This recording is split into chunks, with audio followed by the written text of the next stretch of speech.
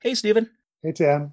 In the movie we watched for today's podcast, The Manhattan Project, a high school student steals plutonium from a secret government lab to build a homemade nuclear bomb to enter into a science fair. I feel bad for that kid who just made the volcano with baking soda and vinegar, but at least he didn't have help from adults. Tim, I think you're being super critical.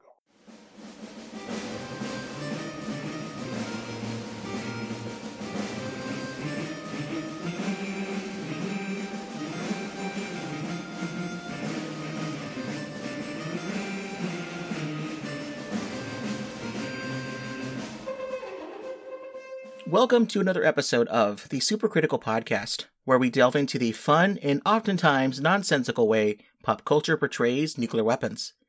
My name is Tim Westmeyer, someone who studies nuclear weapons and works on nuclear nonproliferation for a living. And I'm joined today and excited to be in our virtual podcast studio by returning special guest Stephen Schwartz, non-resident senior fellow at the Bulletin of the Atomic Scientist and the former editor of the Nonproliferation Review. Welcome back, Stephen.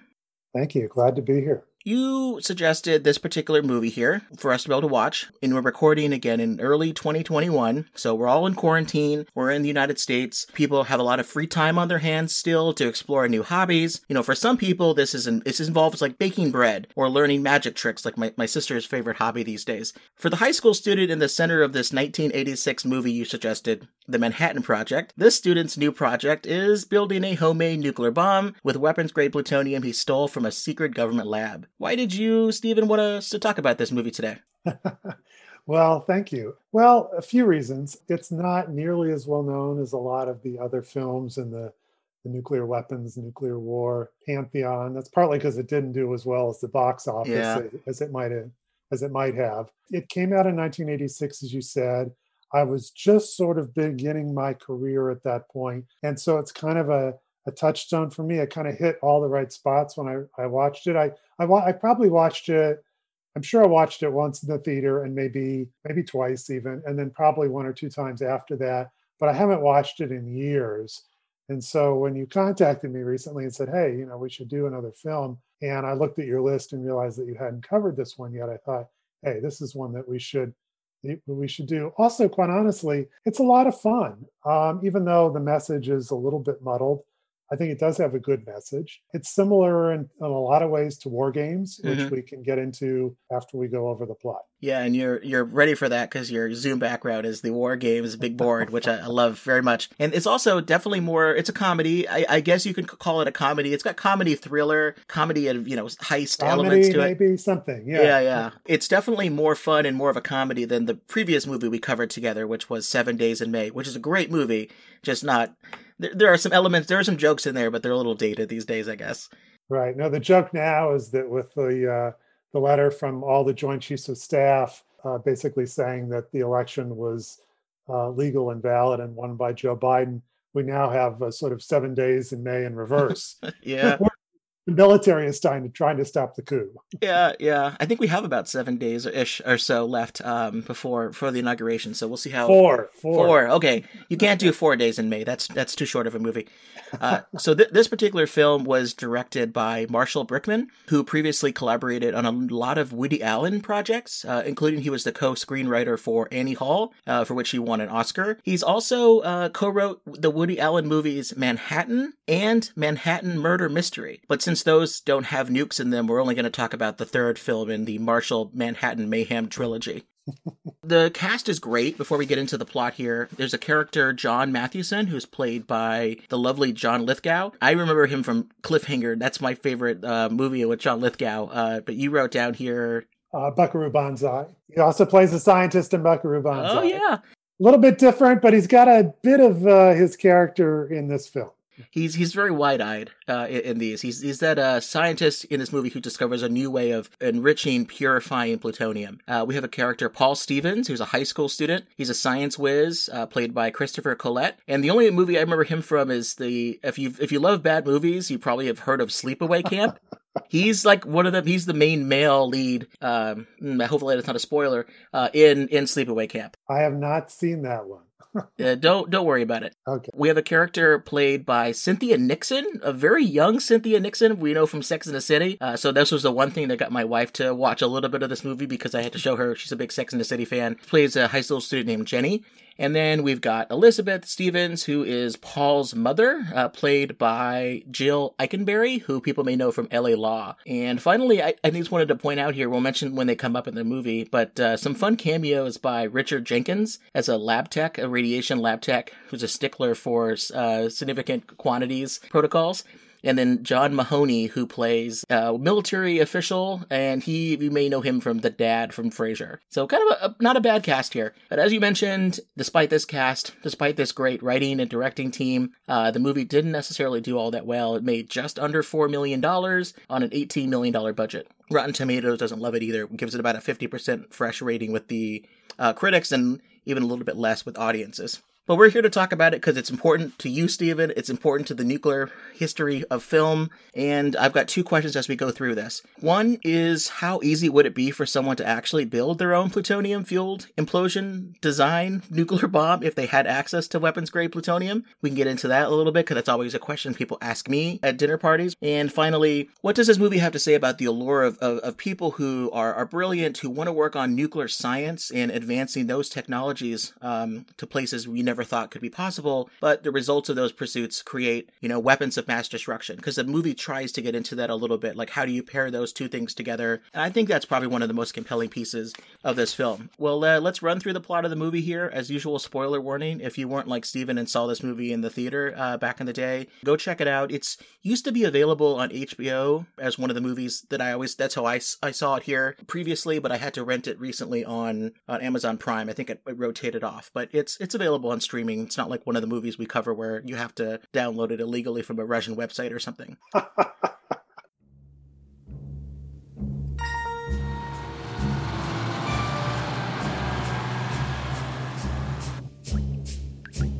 It's a brilliant achievement. He'd get the Nobel if he could publish. Publish? I said if. All right, set him up. Someplace quiet, away from prying eyes. Paul, come say hi. Dr. Matheson, this is my son, Paul. He's hot for my mother. He figures I'm a dumb kid. He's hot for your mother, really? Uh-huh. He's got all these security clearances. I don't know what they are. Los Alamos, Oak Ridge. What is that? What does it look like? A 5-leaf clover. Where'd you find it? Growing outside that lab. You know the odds on that kind of mutation happening naturally without chemicals or radiation or something? It's like 1,000,000,000 to 1. It never happens. Maybe you're just very lucky. Who knows about this? Just us. We should do something. We can get in there. What can they do to us anyway? We're kids. It's a prank. Any idea who he's working with? I don't think he's working with anybody. I think he did it by himself. Who are these people? Does he feel that people don't like him? That he's special or different? Is he unhappy with the present political system? They can't do anything to me. Why not? I'm underage. What do you think this is, a school play? You could start a war, for God's sake. Now stop screwing around before it's too late. The package has arrived, and it's hot. You don't know what you took, Paul. I do not want them off the premises with that gadget. Do you copy? Give me a clear shot behind the ear, and I'll turn him off like a switch. Okay, so Stephen, why don't you start us off here? Sure. So the film has kind of a cold open with John Lithgow's character, John Matheson, in a laboratory conducting some sort of tour for military and government officials and conducting also some sort of experiment with plutonium. Chiron on the screen says Federated University's High Energy Physics Project in Cambridge, Massachusetts. And he's really almost eerily enthusiastic about what he's doing. He's got this gleam in his eyes and a bit of a grin. At one point, he lets sparks from some equipment go from his finger to the equipment and back. And the military people are like, that's a little creepy. Yeah, there's lots of lights, lots of buttons, lots of sparks, flashes. It seems a little bit, mad scientist-y. Yeah, and he explains that what they're doing is using a laser to enrich or purify plutonium-239, which is not something we actually do, but it's something we did seriously investigate in the 1980s. Yeah, I want to talk a little bit about this because this is something that I've always found to be fascinating. When I was in grad school, I wrote a paper on laser enrichment and some of the proliferation risk, and to my surprise, it won an award that allowed me to present at a nuclear materials conference to people who were like John Lithiau's character, way more smart than me on these kinds of nuclear science topics. So they would come to me and start talking to me about the science of it, and I would go, "I'm a policy guy. I'm just here to tell you guys that what you're concerned about, you should be concerned also about proliferation." Right.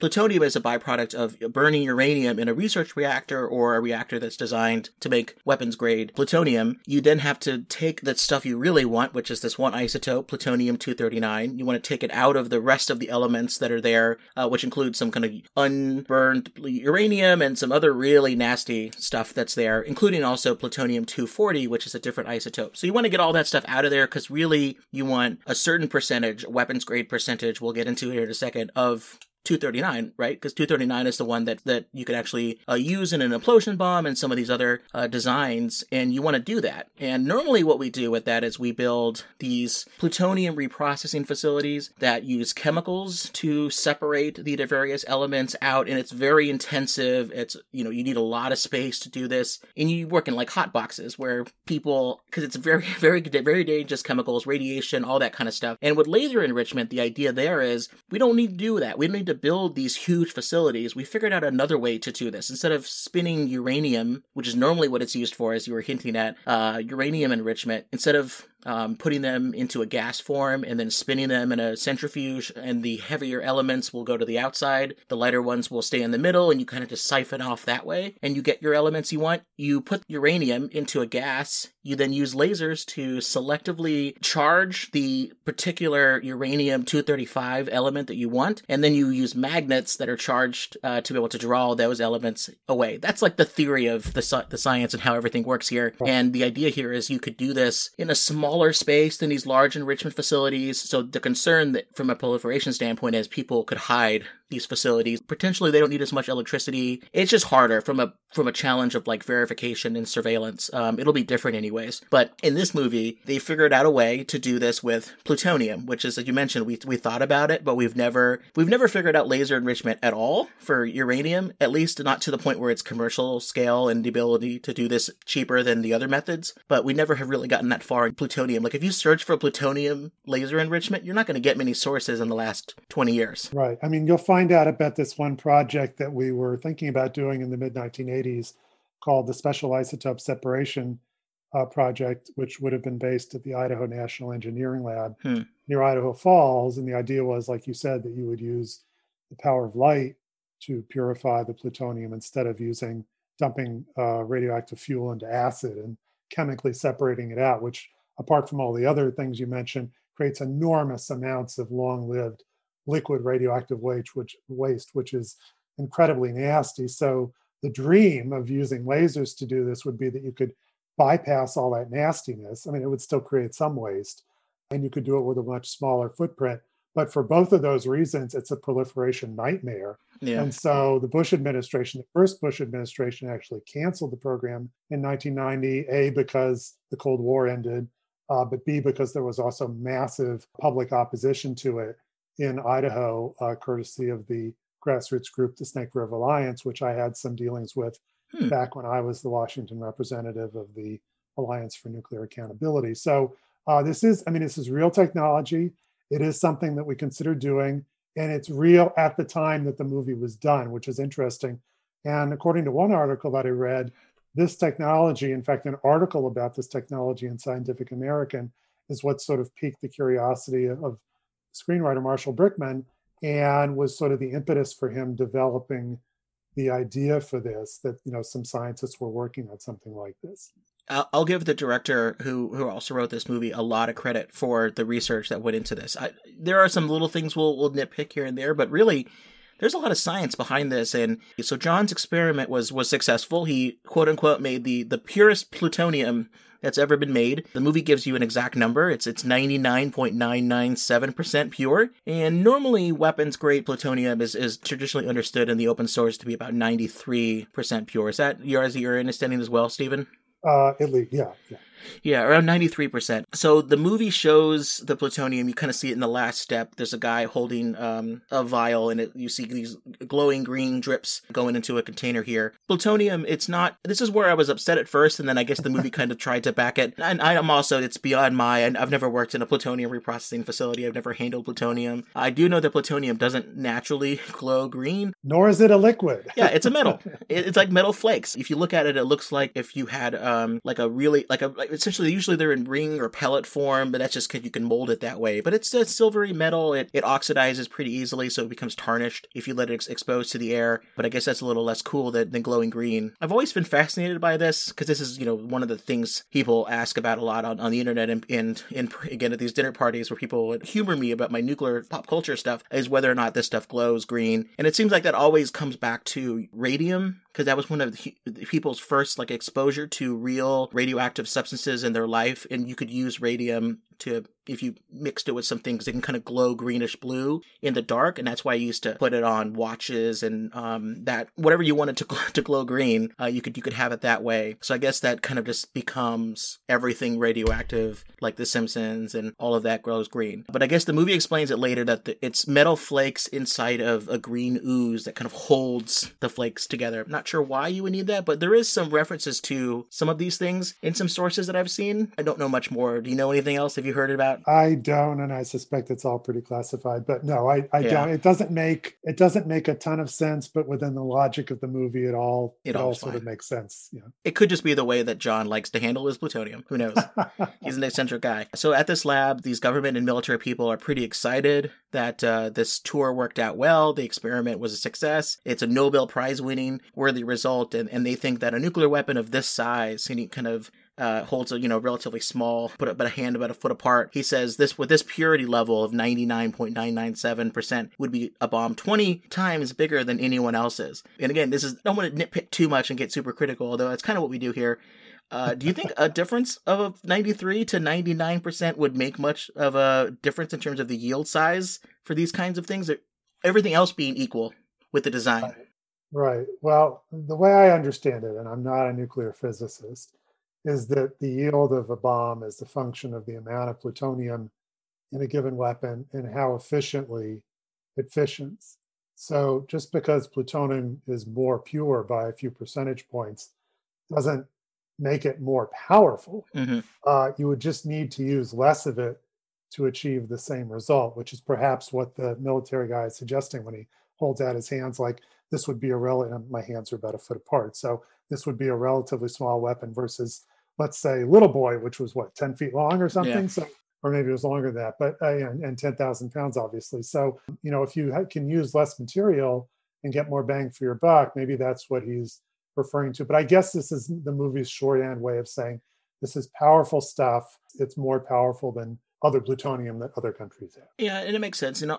Trying to reduce the weight and everything is important when you're trying to put these things on rockets to see how far they can go. And if you want to put 10 warheads on a single missile, how much each one weighs could be a factor, or at least each bomb that you could keep the same weight, but it has more there. But normally, from the literature that I've read about bomb designers and them talking about how their work advanced, it's a lot of it has to do with the design. How do you capture the neutrons that are trying to escape? How do you hold everything together a little bit longer before everything explodes and vaporizes, right? And then you have a little bit more efficiency. But hey, they're pretty excited about it in the movie here. I did find some references, though, in actual real-world history, where even since in the 1960s, we've been able to do this kind of level of purity. It's just a question of do you really need to? If you get to 93%, you're okay. Why go to 100? There's references here a little bit using a process called electrorefinement, which they use in a lot of different chemical processing for all kinds of different materials. But you can use that to refine from 93 to 99.9. But in the movie's world, that's never happened before, even though in the real world it happened at Los Alamos National Lab.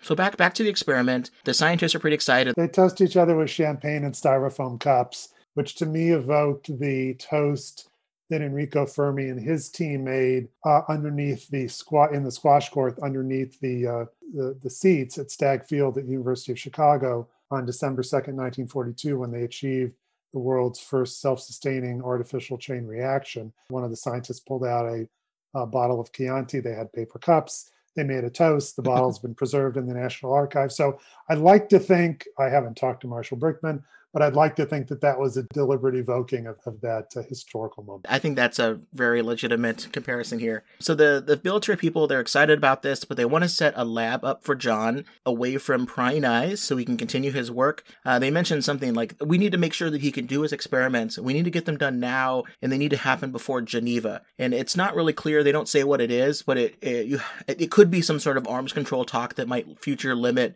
plutonium processing or maybe fissile material production or something, and they want to get their work done in advance because it's not 100% clear is it a rogue element of the military funding these experiments? It doesn't seem like that, but I've seen so many movies these days where that is like a plot point, like the movie Spies Like Us was a similar kind of plot. I don't think so. I think it's just trying to get to something. Maybe it's one of those advance your technology before an arms control agreement so you have something to negotiate away. Potentially. Right. That's happened a lot with some of the SALT negotiations and things, but do you have any thoughts about what this could possibly be and why they would need to do a secret government lab? But, well, Geneva is where arms control talks took place in the 1980s, so, maybe there's a summit as well. Like you said, maybe trading something for something. I mean, as a practical matter, honestly, I don't think the military would be involved at this point, either funding or supervising the research. That would be more the responsibility of the Department of Energy. Would the military be interested? Absolutely. But it would really be more the civilian side of things. But again, I think they're trying to make this out that it's a military program, not a civilian energy program. As to why they need to set up a private lab and then where they go, which, I mean, we're sort of jumping ahead there, but this would normally be done at one of any number of Department of Energy facilities. In the real world, as I said before, it was done in Idaho, but you could also see it being done at Oak Ridge, at Livermore, Los Alamos. Maybe Hanford? Possibly Hanford. Why it would need to be done at a apparently non-government private facility in the suburbs. But in the logic of the movie, this makes sense, but in the real world, it doesn't. And I always think it's the one bit of history I was thinking about this is plutonium reprocessing or fissile material production prohibited? Because that I was trying to remember my history here, because I remember Jimmy Carter put an official moratorium on plutonium reprocessing, but that was back in 1977. He was hoping to be able to model U.S. behavior to convince other countries to not also reprocess plutonium anymore for weapons purposes. I think that also covered for energy reactors. The Clinch River breeder reactor was killed at the same time for the same reason. So they wouldn't do either any sort of reprocessing for proliferation challenges, for also environmental reasons. Then I got checked here in my research that Ronald Reagan had lifted that ban in 1981. So it wasn't illegal. They hadn't really even done it though in the 80s because it was still too cost prohibitive. So I was just wondering if that was it, but it doesn't seem like it's it. But either way, we have something happening. The lab starts to get set up. I love the very long, slow moving scenes of over the opening credits of like moving trucks bringing the lab equipment. The movie takes its time in places. It's the pacing compared to what you would see today is somewhat leisurely. Yeah. A little bit. They're excited about this project, but the military people and the civilians here, they don't fully trust John. No, they might also be concerned, drawing out that old trope that he's a mad scientist. So yeah. Who knows? We get this lab set up, and it's in Ithaca, New York, and that's also the home of the other star of this movie, Paul Stevens, who is a high school student. And we get introduced to him because he wakes up in the middle of the night, and you know he's smart because his room is completely themed and decked out with science stuff, lots of rocket stuff on the wall, and clearly he's familiar with building and taking apart computers and things like that. And he meets his mom, who's still awake. It's around like 4:30 in the morning. He's a little bit distraught, so he offers to make her some hot chocolate to go along with. There's a 4:30 a.m. cigarette. There's lots of smoking in this movie. You can tell it's a late 80s film. Although Paul twice tells the characters who are smoking, that's bad for you. Yeah. We find him again in his environment at school in chemistry class, and make some sort of little explosive substance to pull a prank at another kid. And when this little explosion happens, it's not much. It's a little spark here. This kid who is clearly like meant to be a a foil to Paul, who's a little bit of a jerk kid, I guess, but all he was trying to do was explain to his professor how a plutonium bomb worked. And he's just trying to explain that, and also to the audience, and then his little prank gets pulled. And I personally feel attacked, because I feel like that would be the kid that I would have been in school. Hurry up, he's coming. What is that? Nitrogen triiodide. What's it do? Unstable with respect to shock. What's that mean? Once it dries, if you touch it, it explodes. Paul, you're crazy. You say that like it's a bad thing.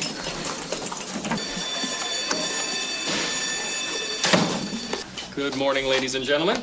Last time we learned that plutonium is perfectly suited for the release of enormous amounts of energy due to its ability to fission under the action of slow neutrons. Now here we have the isotope plutonium-239. And here we have two very interesting inventions based on this. Now, can anyone tell us the principle behind the implosion device? Yes, Roland. Yes.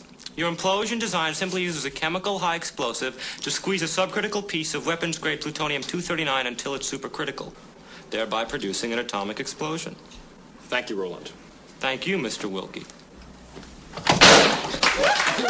But yeah, that was a fun little way of introducing Paul to the movie. What's your first impressions of Paul when this is the first we see of him? You get the impression right away that he's very smart, that he's a bit of a show-off, and that he likes to have fun. Also that he cares for his mom, obviously, mm-hmm. but that he, when it comes to sort of science and stuff, he's sort of the mischievous kid in class who's perhaps a little bit too smart for his own good. In that respect, he's not like David Lightman in War Games, Matthew Broderick's character, who has to, change his grades. Yeah. He may be a really smart hacker, but he's not too good in school. Paul Stevens is really smart. Yeah, and you get that. He didn't answer the question when the teacher was asking about how a plutonium bomb worked. I didn't learn this in high school. That would have been a fun high school class. My chemistry class, we talked about other things, and we talked a lot about molecules and things, but nothing about bomb design. I guess that's probably all for the best for me. But in this class, the professor is talking about the different types of uses of plutonium here, and he implies kind of a little bit, because of the phrasing, he says that there are two very interesting inventions based on plutonium-239's capabilities, and he basically talks about the bombs used against Hiroshima and Nagasaki, but he pulls down like something that seems permanent, pulls down like a map, like a diagram of the two different bomb designs. Fascinating that this must come up enough that they have to have that kind of up there. But it is something worth pointing out is that the graphic is correctly labeled that the bomb used against Hiroshima has to be using uranium, not plutonium, because of the way that this design is made. It'll spontaneously explode before it reaches critical mass. Yeah, and so it'll fizzle instead of getting a full yield. So that's why. Yeah. And they talk about that a lot in another movie that we covered on the podcast, Fat Man and Little Boy. They go into great detail about why they had to come up with this implosion design, which is, you want to explain the implosion design? This was the bomb design that was used in the Trinity test, as well as against Nagasaki. The implosion design was required again because if you try to use plutonium in a gun-type bomb, the plutonium will start to ignite before the two masses are fully assembled, and therefore you'll get a fizzle instead of an actual nuclear yield. So it was quite a complicated endeavor during the actual Manhattan Project to try to figure out how to set off plutonium in a way, and what they came up with was implosion, or squeezing it. So you have let's say a grapefruit-sized sphere of plutonium. If you can squeeze it down to the size of something like a tennis ball, it'll become supercritical and explode. But as long as it's in that subcritical state of the grapefruit size, it'll be reasonably okay. It won't go off by itself. And there was a lot of complicated science to go into that. You can make an implosion bomb with uranium. There's not really any point to it since you can use plutonium too. Mm-hmm. But gun-type weapons can only be the ones that were dropped on Hiroshima can only be used with uranium and plutonium. All of our bombs these days are implosion-type weapons. So that's why you do that, and that's ultimately the design that figures in this film. And the thing that I always find really fascinating why this movie, jumping ahead a slight little bit, is that Paul Stevens builds an implosion design. In most of the concern people that had in real life and also in movies about, terrorists or non-state actors building weapons, very rarely do you hear about them building an implosion style bomb. It's often the gun design with uranium.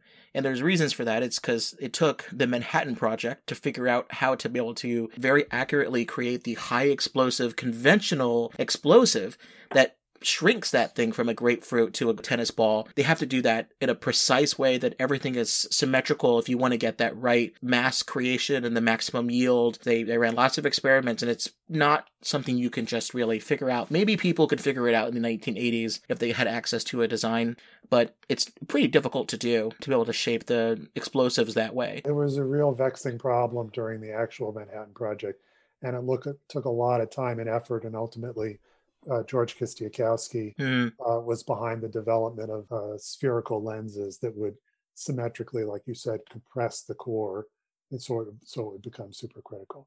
But the reason that happens in this film is that Paul discovers a source of plutonium. Yeah. So why not? Paul, throughout all of this stuff, after the prank and everything, and after he gets his lecture on how to build a bomb, which comes in handy a little bit later, he meets up with a girl named Jenny, who I mentioned is played by a very young Cynthia Nixon. But they make a plan to study together a little bit later. It's one of those like study dates that's really more of a date than a study. They make plans a little bit later on to get together. And not to insert a pun, but these two have great chemistry. It's one of the winning parts of the film, the way that they play off of each other and influence each other as the plot develops. Yeah, but you got to be careful, because when your chemistry is that explosive, the relationship can implode. Yes. Yeah. So there is a fun quick scene there. You see it when she's at her car, when they make the date together, as he retrieves the car keys from the glove box, and you learn that not only is he good at building these explosive devices, but he's also pretty good at picking locks and things, which could potentially come in handy later. He's MacGyver. Yeah, he can do a little bit of everything. By the way, you forgot to mention, so he gets the keys out using a nail file that she provides him. Mm-hmm. And this becomes very important later on in the film, twice actually. Oh, okay. Yeah, he's pretty handy here. So I'll file that one away for later. Ooh, terrible. So John, the scientist, John Mathewson, he's looking for an apartment because even though it's a secret government lab, he still has to find his own housing. So he goes to a real estate agent to be able to find an apartment to sublet. And this is kind of funny these days because you would normally just do this through Craigslist or some online listing. But I did do this. My very first apartment I ever rented on my own was I went to a real estate agent in Wilmington, Delaware, and said, "What do you got?" And was able to find something. So I do know this experience. Did you hit on her? It didn't work out that way. The relationship wouldn't work. The hours were too long. I was working. But John's got time to be able to do some dating, and he runs into Elizabeth, who's Paul's mother, who's a real estate agent. Paul comes after school to meet his mother at her office, and it's clear like John is like instantly, boom, I'm flirting with the mother. I would like to go on a date with the mother, and she's not really excited by it. There's kind of a little bit of a back and forth, a mix of positive and negative kind of chemistry with Paul and John, but John finds a way to negotiate a date with Paul's mom, and it's by inviting Paul to visit his laboratory and see his fancy new laser that he's working on, because it looks like John kind of, I think, notices a book on lasers or something that Paul is holding, right? Paul is holding a copy of Scientific American, which talks about laser enrichment. Could be the very article that Marshall Brickman read. Oh, I did not catch that. Inspired him to write this. So he sees that, and a little scheme forms in his head, and he thinks, he hilariously tries to ask Elizabeth out and completely fails at one. He doesn't realize that she's a mother. Then when he realizes she's a mother, he assumes that they're married. Then when he finds out that she and her husband separated 6 months ago, he goes, oh, and then he looks at Paul and realizes that was the totally inappropriate thing to do with the son there, and then somehow rescues it by getting him to come to his lab and saying, if you'll do this, I'll take you all out to dinner. He's clearly not focused on the fact of like, oh yeah, I'm not supposed to tell anybody about this lab. Now that's sort of the one really, okay, so the government has gone to all this trouble to set him up in this facility and pretend that it's not what it is. And now he's going and inviting a high school student to come and tour it so that he can date the kid's mother. It's a good inciting incident. This guy really should have a security clearance. Yeah. This is very close to a scenario that when I got my security briefing the first time I had a clearance a long time ago, was exactly like one of the honeypot scenarios that was described to me, like to avoid and to recognize. People who all of a sudden like have an attraction to you that's unexplained, but they have questions about where you work and all of this stuff. So John also doesn't, we'll find out, keep his security badge in a very safe place either. But before all this happens, Paul, he rides his bike over to the lab and he kind of casually is given the tour. He walks around looking at all of these liquid jars of green substance that he figures out pretty quickly that it's plutonium. Not sure how he figures that out other than... He was reading the article in Scientific American. Boom, there we go. That's exactly why. So he does see these jars being handled by a robotic arm. He asks, what is the substance? And John says that it's americium 241, which is made at the plant. That's not a bad cover story, right? It's not bad, except that Paul is super, super smart. And he would know that americium 241 is a radioactive decay byproduct of plutonium-239. And you don't really need to make it. You just need to remove it. Because it's a poison to the chain reaction, you need to remove it from plutonium cores over time. Otherwise, it will build up and your weapons won't go boom. So, a smart kid like Paul will know what that is. So that was just a really stupid lie on John's part. And he's really, now Paul's antenna are up and his curiosity is heightened about what's going on in this facility. Right. It's if you're at a pharmaceutical lab and you're making a substance and someone's like, well, what's in that Petri dish? Oh, it's just a substance that happens to be a byproduct of anthrax, but we really care about this thing. Don't worry about the anthrax over there. We just throw that away. John seems to be more in the mind of like, this kid he reads an article here and there, but maybe he's just looking at the pictures. He's more of a kind of showing off. He shows off a cigar that he lights with the laser, which was certainly kind of fun to see here. And he cuts through a steel plate with it. He's basically, he's definitely showing off. It's like, look what I can do with a laser, huh? This is cool, right, kid? I think he's underestimating Paul. Exactly. And Paul, I think, realizes something's odd because when he's outside, he's tying a shoe and he sees a 5-leaf clover kind of outside of the facility. And he knows this is weird because 5-leaf clovers don't really exist. There's some sort of mutation happening here. Probably should have told John that there's some sort of radiation leak out of their lab, because that's a pretty big concern here. Paul, he seems uneasy about John, but John gets his date, so it doesn't matter. All these security leaks and everything, he still gets his date. Funny enough, Paul is there with him. They go together, and when Paul goes to the car of John's car to go get a sweater for his mom, he takes that as an opportunity, I guess, to use the file from earlier, and opens up the glove box and finds a bunch of old work badges and current work badges for John, which I guess are just these security clearances, or maybe they're active and he just has access to all these facilities, but it includes the Department of Energy, Oak Ridge National Lab, Los Alamos, Lawrence Livermore National Lab, kind of a bunch of big places that are involved with science, but also weapons production.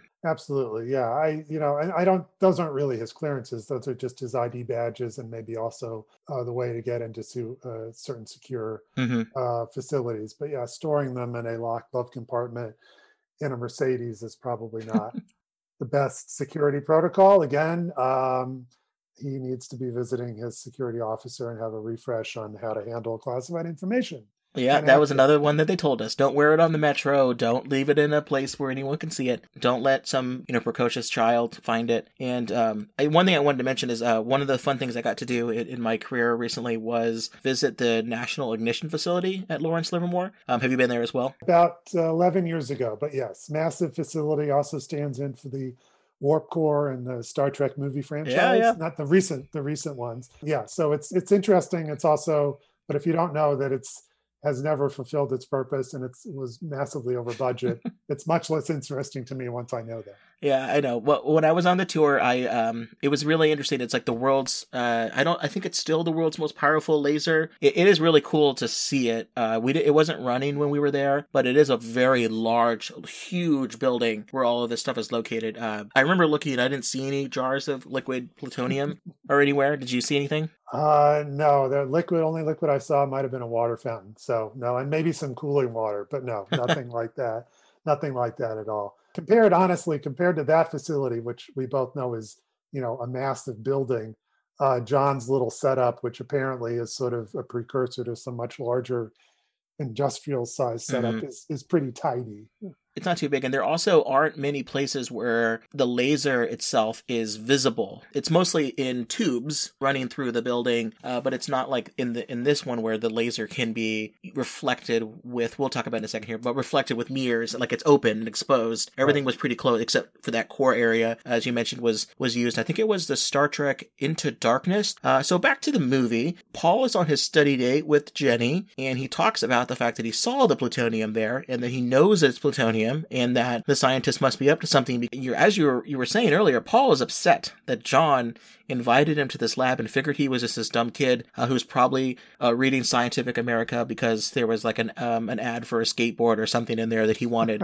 Once he shows off the 5-leaf clovers and how many of them there are, now Jenny's upset. And Jenny's got a bit of a journalistic background with her. She wants to be like a Woodward and Bernstein type reporter. So she's really into this now, and she's upset that people would build something like this in secret in her hometown without telling people. She says, right, you need to have hearings, you need to let the community know about this. Yeah, there are laws, she says, that she's really getting, I think it's important, that Paul is basically, he's apolitical. Yeah. Completely, in a way that kind of mirrors John's approach to life, such as we can see it through the film. He's interested in stuff, but it has no reflection on the political world. So at one point, Jenny is spurring him on. Who knows about this? Just us. We should do something. And she says, this isn't funny. You know what this is like? It's like when you read about, I don't know, Anne Frank or something, and you say to yourself, Jesus, why didn't they do something? The whole world is collapsing. They just sat around, life as usual. Maybe it'll go away. But it never goes away. It only gets worse. And nobody thinks about the future. And she looks at Paul, who's looking at her, and she says, what's the matter? And he stares at her and says, who's Anne Frank? He just doesn't get it. So maybe he's not that great a student. Maybe he's good at chemistry and science, but politics and literature is not his forte. I don't know. But in any case, she's the one who's now really agitated about this and sort of starts to put the plot further into motion. This motivates Paul to figure out a plan to infiltrate the lab. Under the cover of an approaching thunderstorm, he gets, lightning strikes him, and yes. He decides to use the lightning strikes to break in, because, of course, the main weakness that all security systems have is bad weather. So he comes up with this plan, and while they're watching the movie, The Day the Earth Stood Still, which is a movie about an alien who comes to Earth to convince people to stop making weapons of mass destruction like nukes. Otherwise, the aliens will come and end the planet, because once you... Message, yeah. Yeah, right on your head here. But only if you know what that film is. That only works if you get that reference. Back in the days, I didn't date a lot in high school, but I do think that if I suggested we watch that movie, it wouldn't have gone much further. But it works. It works on Paul and Jenny. They form a bit more of a romantic relationship. But before they start making out, they make a decoy plutonium jar, a substance that they're going to squeeze into one of these plutonium jars. And they basically make this with with dish soap, shampoo, some metal flakes that they happen to have around the house. But they make something to do a little bit of a switch around. They get in a car. They go to the house. I think it's Paul's house, where John is there, and they're having a date. I tried to see if that movie that they were watching was something nuke-wise, but it was like an Audrey Hepburn movie that didn't have a nuke plot. Probably had something romantic in there that I didn't see. But anyways, he goes in the car again and steals the government badge that he needs to get into the lab, or he goes back to Jenny's car, but not before he makes a little bit of a joke and he compares John to being like Dr. Strangelove. Right, absolutely. Dr. Strangelove is in there hitting on my mother. He also says when they pull up, he says, German car, can you believe it? Because John drives a Mercedes. So, I mean, there's references in there. Yeah. The film knows what it's doing. Strangelove. What kind of a name is that? That ain't no kraut name, is it, Sting? He changed it when he became a citizen. It used to be Merkwürdig Liebe. A crowd by any other name, most of it. Paul decides that they're going to go and do this plan, and when Jenny is a little bit concerned about maybe is this really the right thing to do, breaking into a government lab, they might shoot us, all that stuff, and he basically says, no, we're just kids, they literally can't do anything to us, so they can't get in trouble. In a bit of a crazy scene, I enjoyed this scene, but it is really silly. Jenny convinces this well-meaning but a little bumbling security guard, the only security guard basically at the entire lab, convinces him to let her drive her car through the outer gates, because she says she's lost and she has car trouble, and this guy feels a little bit sensitive and he wants to come and help out, which allows Paul, who's in the trunk of the car, to jump out and sneak into the building here. Walk me through the Ocean's 11 heist that he's able to get in. And it makes sense. And I watched this with my 17-year-old daughter, who'd never seen it before, and she totally got off on it. She thought it was lovely. She was actually figuring it out. She's like, oh, they sneak onto the property. He's hiding in the back of her hatchback. She convinces the guard, because she's a pretty girl who's crying, to let her in so that he can help her figure out how to get turned around and back to Cornell, which is on the other side of town. Mm-hmm. And as she's driving between the gate and the facility, Paul jumps out of the car with his gear in a bag and races toward the building. The guard comes out to see what's going on with Jenny. Paul sneaks in, of course, with the ID card. He checks the security cameras, turns them all off, or basically sets them to look like they've been set off by the lightning storm. And then the guard comes back, is going to call for help for Jenny, realizes the cameras are out, does the right thing, calls his supervisor and says, hey, the cameras are all down. What am I supposed to do here? At the next big lightning strike, Paul takes 2 Frisbees and throws them down the hallway, setting off the motion detectors simultaneously. And the security guard's like, well, that's just weird. Simultaneously? That can't be right. Paul there can't be 2 people here. Right. Paul retrieves the Frisbees, gets into the lab again with John's ID badge, and starts to find a way to retrieve the plutonium. And then Paul uses his computer smarts to use the remote control arm to deliver him a bottle of plutonium Neutrel shampoo, which is sort of what it looks like. Mm-hmm. And then he replaces that with his mock plutonium so that nobody will realize what's going on, at least for a little while. And then, quite ingeniously, he uses the laser, which he must know something about, but he also saw John demonstrate. He uses a laser to cut a hole in basically the corrugated wall of the lab, and then takes a remote-controlled car that Jenny's younger brother had and was playing with, because they were supposedly babysitting the brother while they were on their study date, and tapes the plutonium jar into the bed of the truck and sends it outside of the building. Otherwise, the plutonium, if they had to bring it through the entranceway, the kind of radioactive portal detection system would have set off. Exactly. You can't get it out any other way. So he decides to do that because, of course, when he walked into the lab, he saw that the sensor was there. Then he puts everything back quite exactly the way it was, sneaks back out of the lab, and tells Jenny he needs a few more minutes to retrieve the plutonium, at which point she hides the lug nuts for the tire so that a cop or somebody who's happened by who knows the security guard needs a little bit more time to put 2 and 2 together. But before he leaves the lab, he spikes the security guard's coffee with a little bit of extra sugar because he's a prankster. And not a great thing, because the guy might put 2 and 2 together, but or is diabetic. Yeah. And then he goes around the back of the lab, retrieves the plutonium by running the remote controlled car through a culvert out the back of the building, narrowly escaping the prying eyes of the security guard, hops back in Jenny's car as Jenny's leaving, and they're all really excited and high on adrenaline because they've pulled off this significant caper. I like this a lot. The only question I have about the setup in the lab is they have the plutonium in these jars, and appears to be behind glass. Plexiglass, yeah. Which, okay, so the plexiglass is there for, I guess, to stop either some combination of maybe radioactive rays or gamma rays or something, but, the plutonium, it's unclear about how dangerous the plutonium that they actually have is. Is it that dangerous stuff that needs to be refined, or is it the stuff that is, more plutonium-239, which you can handle a little bit? It's fascinating because they use this robotic arm to grab the plutonium and then hands you the jar, and you still have it in your hand. So I guess maybe the thought is if the jars were to break, then it would be more of like a toxicity substance in the air that you would be concerned about. But it's not like they don't handle the plutonium outside of the storage where the glass is, because they still walk around with it and you can hand it, and then they probably use it somewhere else. So I didn't really understand what the storage mechanics and mechanisms here. But again, it's a cool scene to see an arm moving plutonium jars around. Yeah. I just didn't really understand what it was. I think it's mostly designed to be a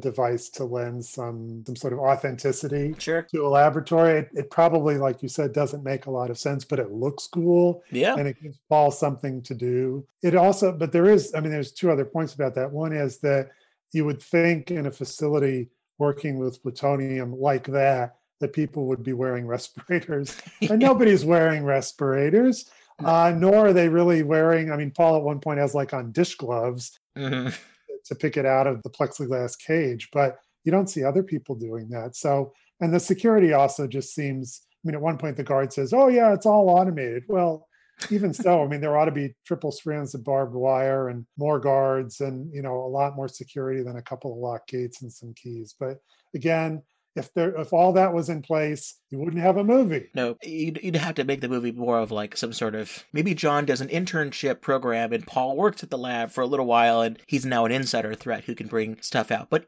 that's a different movie. I like the scene that we do get. It is a lot of fun. And after, Jenny and Paul, they try to decide, what are they going to do with this? Jenny wants to bring the plutonium to the press and, bust this story wide open. Again, Paul doesn't know who Woodward and Bernstein are, much like Anne Frank. And Paul, who in this scene to me comes across as a little bit of maybe not a full blown, sociopath, but a little bit of like well, what if I built a bomb out of it? Wouldn't that be kind of more fun? Because then I could actually prove that this is real and the press would just ignore a bunch of high school kids. But if I built a nuclear bomb with this and brought it to the science fair and won the science fair with it, then that's a story that no one can be able to ignore. Right. He even says to her, you want a story? Write one about a kid who builds an atomic bomb. So yeah, I wouldn't call him a sociopath. I think that he's sort of like Oppenheimer at this point. This is a sort of technically sweet project that has captured his attention in the same way that John's attention at the lab is captured by doing all this fantastic stuff with lasers and magnets and plutonium. He's not really thinking, in fact, he's not thinking about the consequences at all, except in the context of helping his, I guess, girlfriend at this point, or wannabe girlfriend, to break a story for her, but I don't think he's really thinking about what it means to build an atomic bomb or what would happen after the story breaks. It's all about the excitement in the moment of doing something, and probably a little bit of trying to impress her because he's that kind of a guy. And it does work on Jenny. She's pretty excited by this. The one thing I'll say, I'll push back a tiny little bit. I don't think he's a sociopath. That was kind of more of a jest. I think he has the allure of the science and wanting to be able to solve this problem. So he is a bit like Oppenheimer in that sense, but I will at least give Oppenheimer credit that he had some moral qualms about, delivering the bomb, wanting to build the project because he thought that they were convinced the Germans were going to build it. Which was a valid reason at the time, yeah. Paul doesn't have that. Paul has wanting to expose the existence of the facility because Jenny tells him to. It's really more to him, it's just this weird, like, yeah, what if I built a bomb? Not thinking, well, what if the bomb were to fall in the wrong hands or detonate it? Because Paul doesn't want to do anything. He doesn't want to use it to destroy the lab. He just wants to build it and then disarm it, essentially let someone else be able to do that. Yeah. No, he even explains to her that it's not dangerous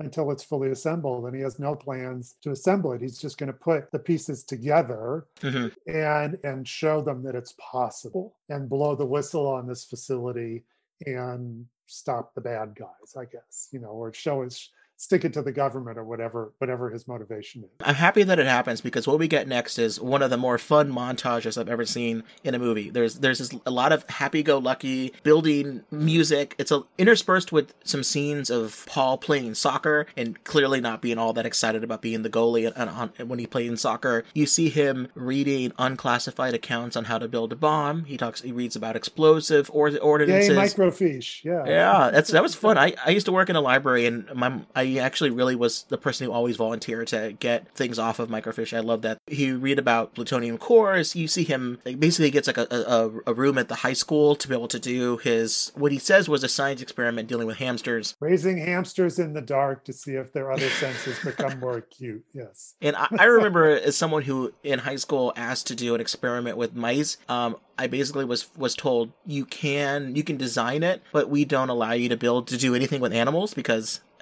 you have to get special waivers when you deal with that stuff. I guess Paul's high school is a little bit more is the 80s, I guess, able to do that stuff. But anyways, he gets a book about how you deal with plutonium. You see him build a timer, like a timing arming device, practices building these high explosive charges for the implosion.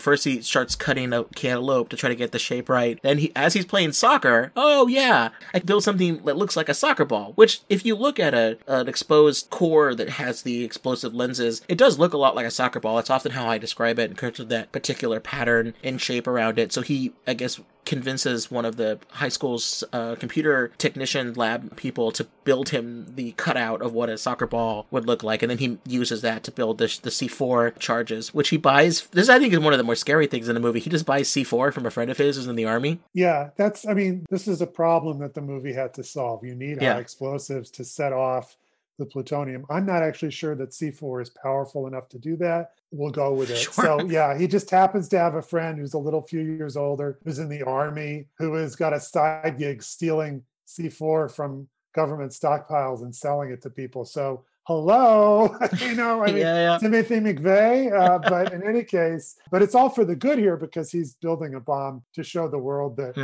as he says in the previous scene, he wants to build the world's first privately built nuclear device. That's stretching it, but apart from him breaking into a place where he could get it, which would be even more fantastical, it makes sense. Yeah, he would need a lot more remote control cars than he actually has. I mean, he's a good MacGyver, but he's not that good.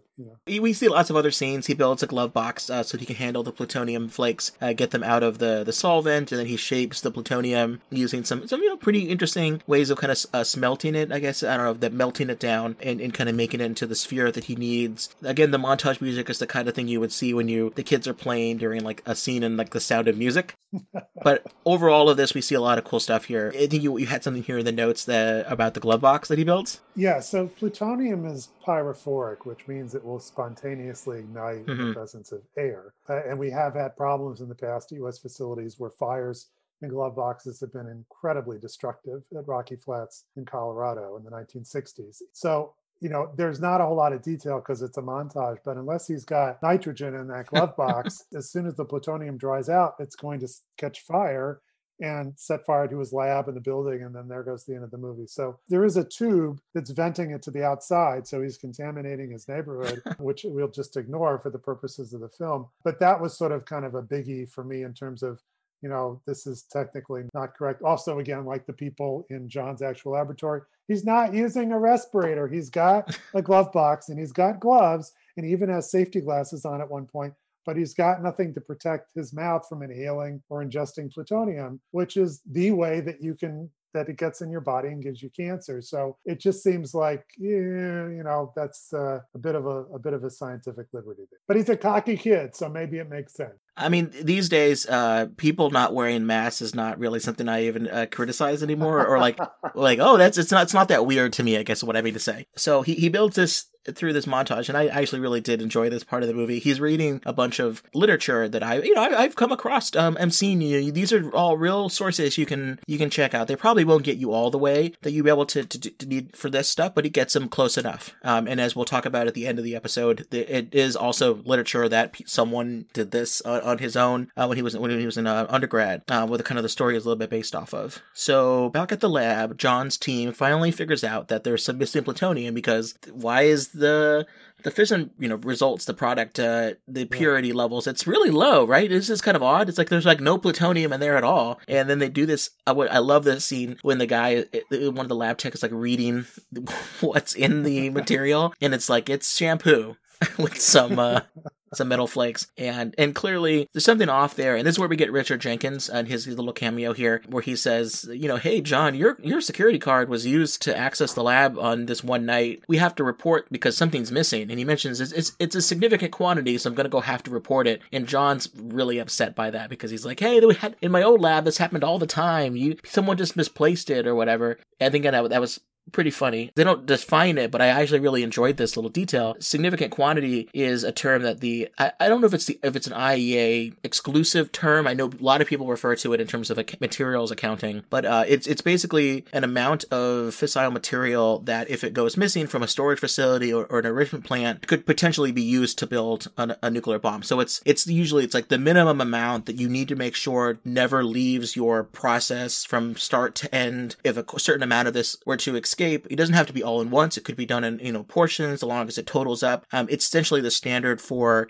how you build your materials accountability processes and protocols, so that particular amount, if it were to go missing, you would be able to detect it with sufficient amount of time in order to be able to not let someone, build a nuclear weapon. And they don't say the amount here, but the IEA number in its open source is 8 kilograms of plutonium, which is about just under 18 pounds. It's a lot of weight there. I was just impressed that the remote control car was able to carry that much out the door. Yeah, it's fascinating. It's one of those things I want to mention is that the amount of weight for these kinds of significant quantities probably depends a little bit on the purity levels there. But either way, he carries out quite a bit there. And then for uranium, that significant quantity amount is 25 kilograms, or about 55 pounds. So that tells you need less, physical mass of plutonium to generate, a nuclear bomb than you would for uranium. You would need a lot more for that kind of bomb design. And this stuff, it doesn't sound like a lot, but it does matter when you're trying to put it on a missile. And I should note when Richard Jenkins' character, and he appears later in the film as well, confronts John gets really frustrated for two reasons. One is that he doesn't want his work to be interrupted. The other is that a light goes off and he doesn't tell anybody. Yeah. But he realizes because this happened on a Sunday during the lightning storm. And John's a smart guy, not smart enough to prevent this from happening, but he realizes that was the day of the storm. Maybe his ID badges were out of order or whatever. And he puts two and two together and realizes that Paul was at the lab previously, must have done something, and was this really clever kid. There's also a previous scene again at the dinner table where John whips out this game that he says a friend of his from MIT created, and it's a square box with 4 marbles in it in these channels, and he said you have to get the marbles in all 4 corners simultaneously. And he said, my friend said if you can do it in under 10 minutes or 5 minutes or whatever it is, you're a genius. And Paul looks at it, puts it on the table, spins it, and the marbles go out to the corner. And John's like, well, I'm going to have to get something more challenging. So I mean, he realizes that, and this is a sort of oh shit moment. I have just allowed a teenager to steal plutonium from my laboratory. My career is toast. I don't want this reported. But it's too late. Richard Jenkins is doing the right thing as a government official. It's like, I have to report this because somebody could build a bomb with this. Right. So that, again, now we're even further along. Well, eventually John does report it after he kind of does a little bit of investigating on his own, because they find out, where Paul was making the bomb at his high school. John sees all the bomb schematics and things and says, hey, I'm pretty impressed by what Paul was able to put together here. He's not concerned as much that the bomb was, made, but he's like, wow, this Paul guy is pretty good with his bomb design there. And I thought, again, this is kind of fascinating because he mentions, well, it's probably, given the amount of plutonium that he stole and the bomb schematics, it's about a 50 kiloton yield, give or take. Which, look, maybe this is really nitpicky for me, but usually the people who, purify the uranium are also not the same people who know how to read a bomb schematic. Maybe there's some people who can do a little bit of both, but normally I've seen those jobs are pretty separated here. But John seems to be someone who maybe reads his own Scientific America and kind of knows a little bit more about all of this. But he's able to put together that there's some pretty serious stuff going on here. They're inside of his little Paul's makeshift lab. People are walking around in these hazmat suits and using Geiger counters and everything. But again, right, no masks, no respirators. Yeah, exactly. They were wearing Tyvek hazmat suits, and goggles, but no masks. Instead of picking up with tongs the highly radioactive plutonium container that Paul has helpfully sealed up in a bag, saying, "Do not open, contaminate it." John walks wearing nothing special whatsoever. So apparently inhaling a little bit of plutonium is no big deal for these people. It reminds me of that episode of The Simpsons with Radioactive Man, and he's tied to in a nuclear plant, and there's a bunch of radioactive substances coming his way, and they're all told to put on their goggles, and he gets covered by this stuff, and Radioactive Man yells, the goggles, they do nothing. My eyes, the goggles do nothing.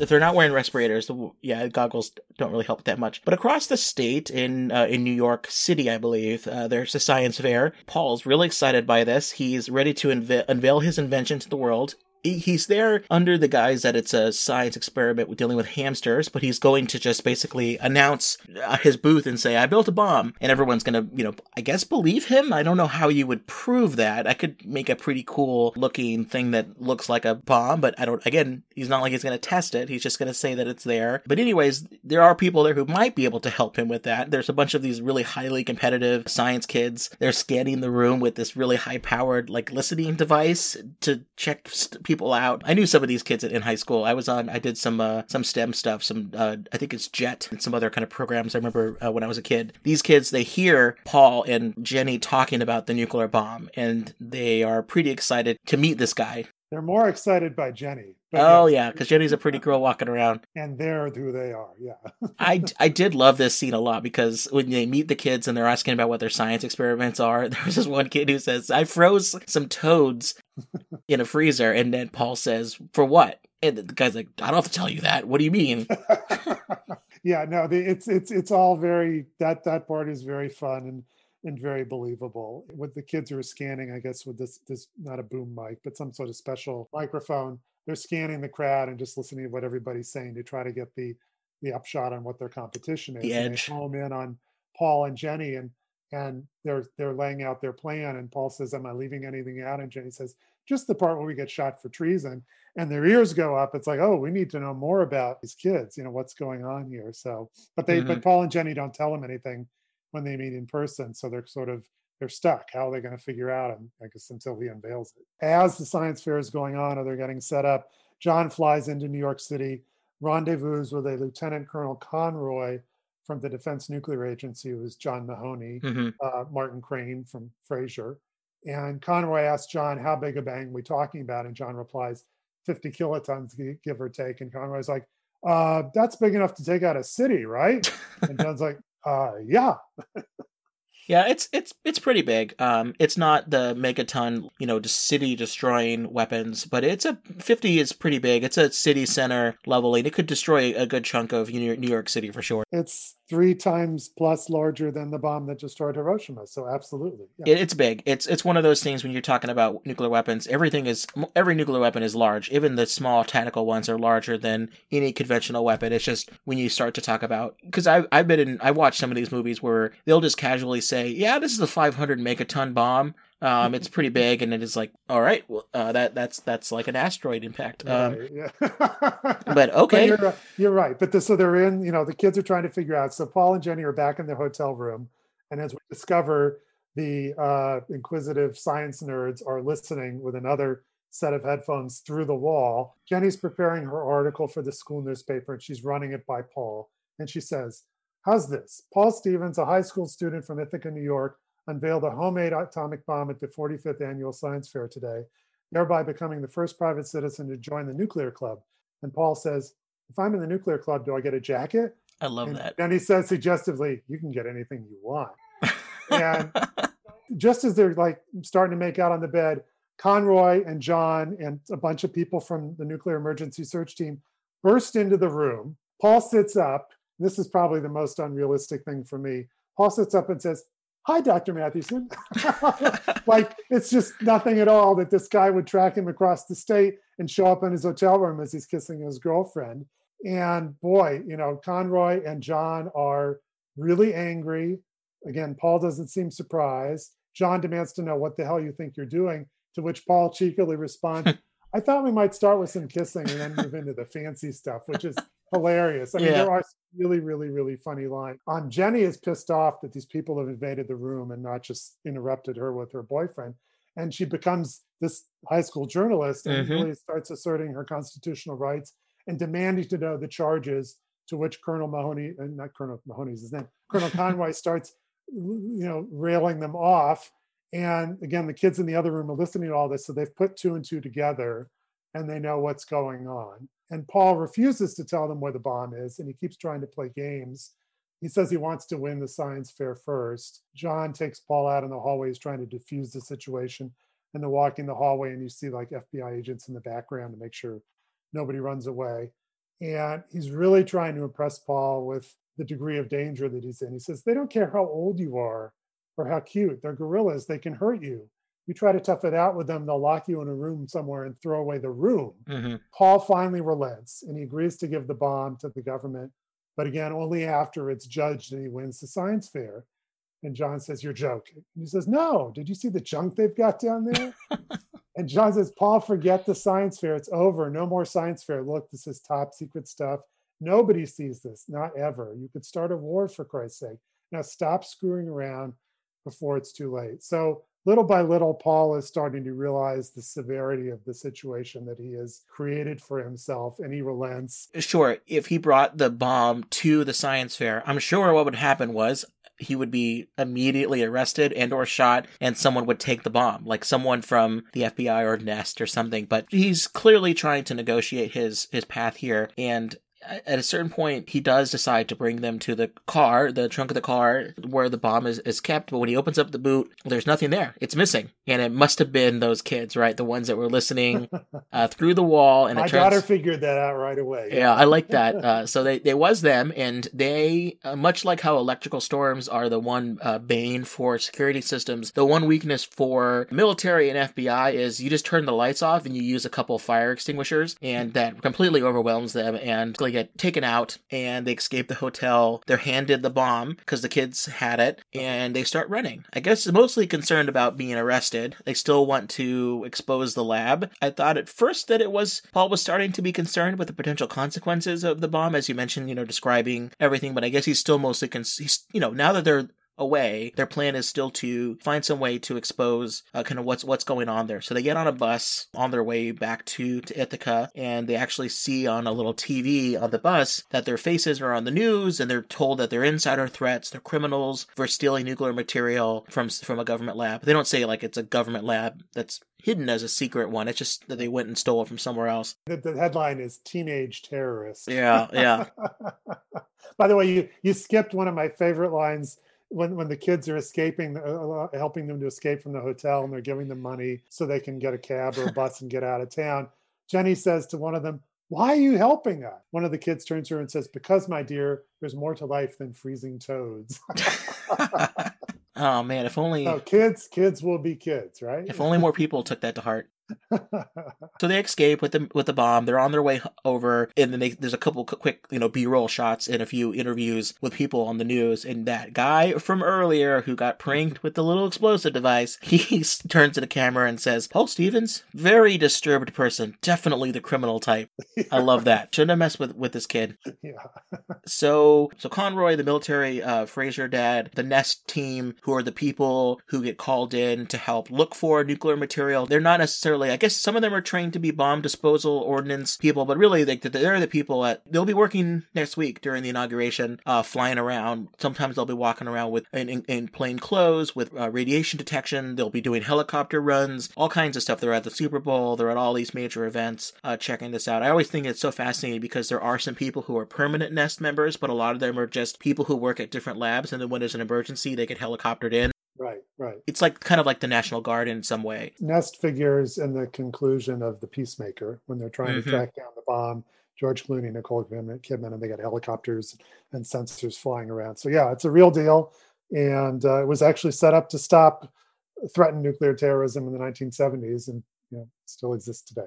And it's very effective against kids that steal nuclear weapons and nuclear material. They show up at Paul's house along with John and start giving the mom really the kind of the fifth degree. What are your kids' political views? What's going on? Where is the weapon? It's frightening. It's alarming. It's totally unexpected. I should note at this point too that Conroy introduces himself to Elizabeth, Paul's mother, as being from U.S. Army Delta Force, where previously he told John that he was with Defense Nuclear Agency, which made more sense. So I'm not sure what happened there, but his identity got changed at some point, and it wasn't rectified completely throughout the script. It's one of those things. He didn't think that she knew what the other one was, but she knows. She's seen a few Delta Force movies. Maybe. Could be. Very popular at the time. Yeah, I don't know. Maybe he's... Paul eventually calls in. He calls home from a payphone saying, "Look, everything's going to be okay." But he essentially negotiates a plan to bring the bomb to the lab as long as John has a written confession to announce what's going on at the lab. He wants to be able to bring it in, take some photos, help Jenny's article. His mom is freaking out. Like, she confronts John because these people are in her house, and she's really pissed off, and she wants him to do something. And she doesn't think Paul did anything wrong. And John's like, well, he did do some things that were against the law. And his mother says, well, maybe there's a higher law. And he says, what are you saying? He did it for ethics, for reasons of conscience? What do you think he is, Galileo? He's a kid. Kids don't have reasons. They just do things. And then she demands that John do something to get these people that have, invaded her home and are after a kid out. And he says, well, what am I supposed to do? And she says, blow them up. That's your field, isn't it? And he looks really kind of stung by that remark. Like it's really starting to hit him that, he's not this sort of scientist that's just working on higher things, but there's actually a reason for this work. And he also seems to be growing concerned about both Elizabeth and Paul. Now, I should say at this point that we've seen very little of Elizabeth and John together. There's one scene where Paul's cutting up the cantaloupe where they come in from, I don't know, maybe they were watching a football game in the other room, or maybe they were out on a date. But you have a sense that there's a relationship that's developed, but you don't see it.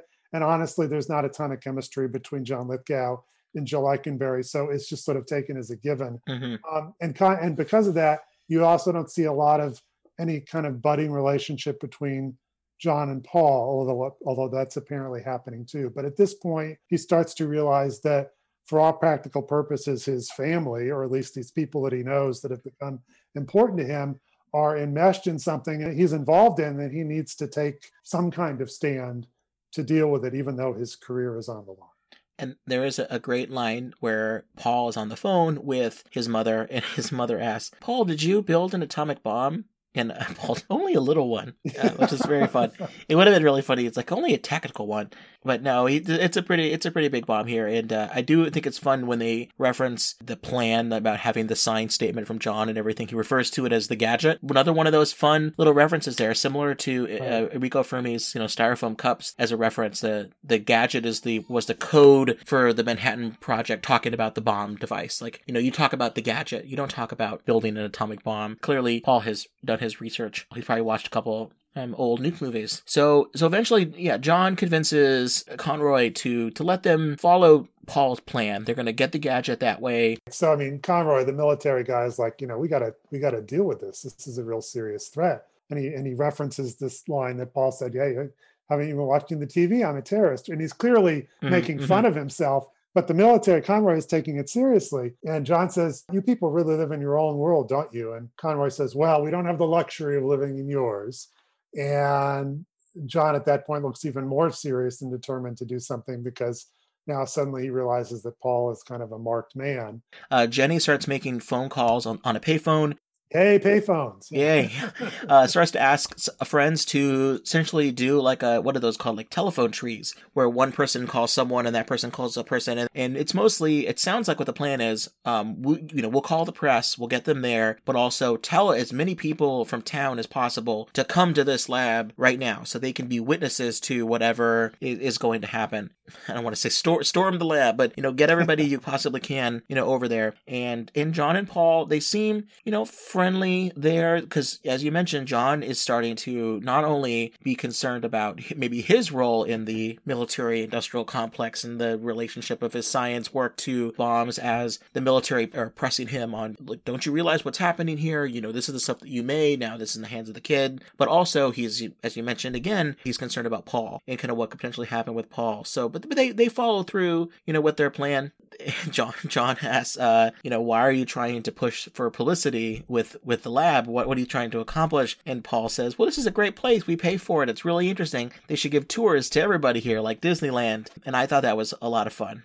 Paul's clearly a little concerned. He's scared. He mentions a couple points that he's scared here. He knows that there are people like the FBI and the Nest teams that are walking around with sniper rifles. You get a couple shots of some of these snipers, and they're all pretty confident that they can shoot this guy. They said, I'll put one behind his ear if I get a good shot and you tell me to do so. So it's very, it's a tinderbox here. We eventually learn when they walk through a scanner, as we, the one that we heard about earlier in the movie, the Nest team is able to figure out, they see inside the bomb package, they see that the core and the arming mechanisms are not ready. Everything is separated. It's a demated bomb, and therefore it's not armed. So their thought there is, okay, well, we're just going to go in and take it now. Which I thought was interesting, that Paul didn't come with the weapon armed, but I guess again his thought was he wasn't trying to destroy anything, but I guess he did not realize that the scanner could see inside the device. Probably only the thought there was that it would detect the radiation and know that it was hot, but not that it was not armed. Maybe. And it's a fun point here where one of the Nest people is looking at the screen as the scanner does its work, and he says, and he's pointing out, oh, here's the this, here's the that. He says, nice design, actually. It's like they're all really impressed with what Paul did. Yeah, and I trust the Nest people to understand a bomb design, because that's their job is to, dismantle it as well. So one of the FBI there, he really comes in with a gun. He comes in hot.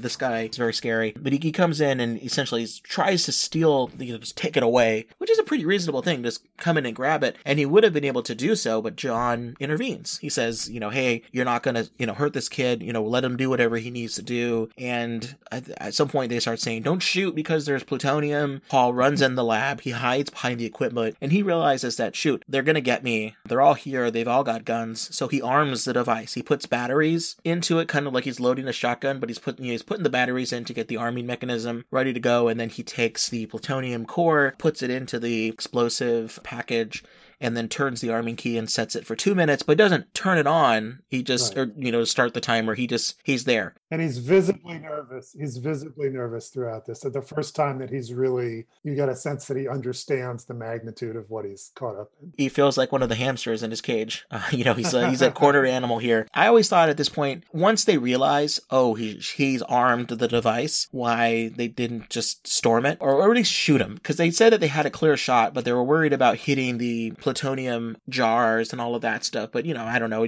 I would have compared the risk of plutonium toxicity leaks versus 50 kiloton bomb. But anyways, again, maybe I'm just mean. I'm the sociopath because these people are concerned about a kid as well. And really John is. Yeah, I think you're right. In the real world that should happen. But on the other hand, look at what happened at the Capitol. I think a lot of us would have anticipated, having known in the abstract about an event like that or an attack like that there would have been a lot more people shot. And they weren't. Right. I wasn't thinking about going down this road, but is it white privilege? He's a white kid, or is it that it doesn't, for the logic of the movie to work, that can't happen. But is it also that, you're right, it doesn't make a lot of sense, but maybe there is something holding them back there, and it's not just, let's say implausible screenwriting. Paul references this when he, John comes over and starts talking to him and says, hey, look, I don't want you to die. Let's figure out how we can get the bomb, kind of away from you. Paul says, look, me arming this device is what's keeping me alive. And he talks about it's deterrence, right? It's mutually assured destruction. Right. I'm going to turn this device and you won't be able to disarm it. This is what's keeping me alive. So maybe there's something to that there. But before John does go there, he does get an earful from the military, liaison that's there from wherever he happens to be working. He's there and he's going to making a pretty strong point there to John about what the difference between what John has built and worked on, and kind of just generally how you need to be understanding what the full context is here. Basically, Conroy is trying to get John to go in there and help them kill Paul. Right. John starts to say, but I'm not and Conroy's, what? A killer? A killer? Just what the bloody hell do you think you've been working at all these years? What do you think all this is for? Your own personal amusement? To stimulate you intellectually? You are what you are, doctor, a son of a bitch like the rest of us.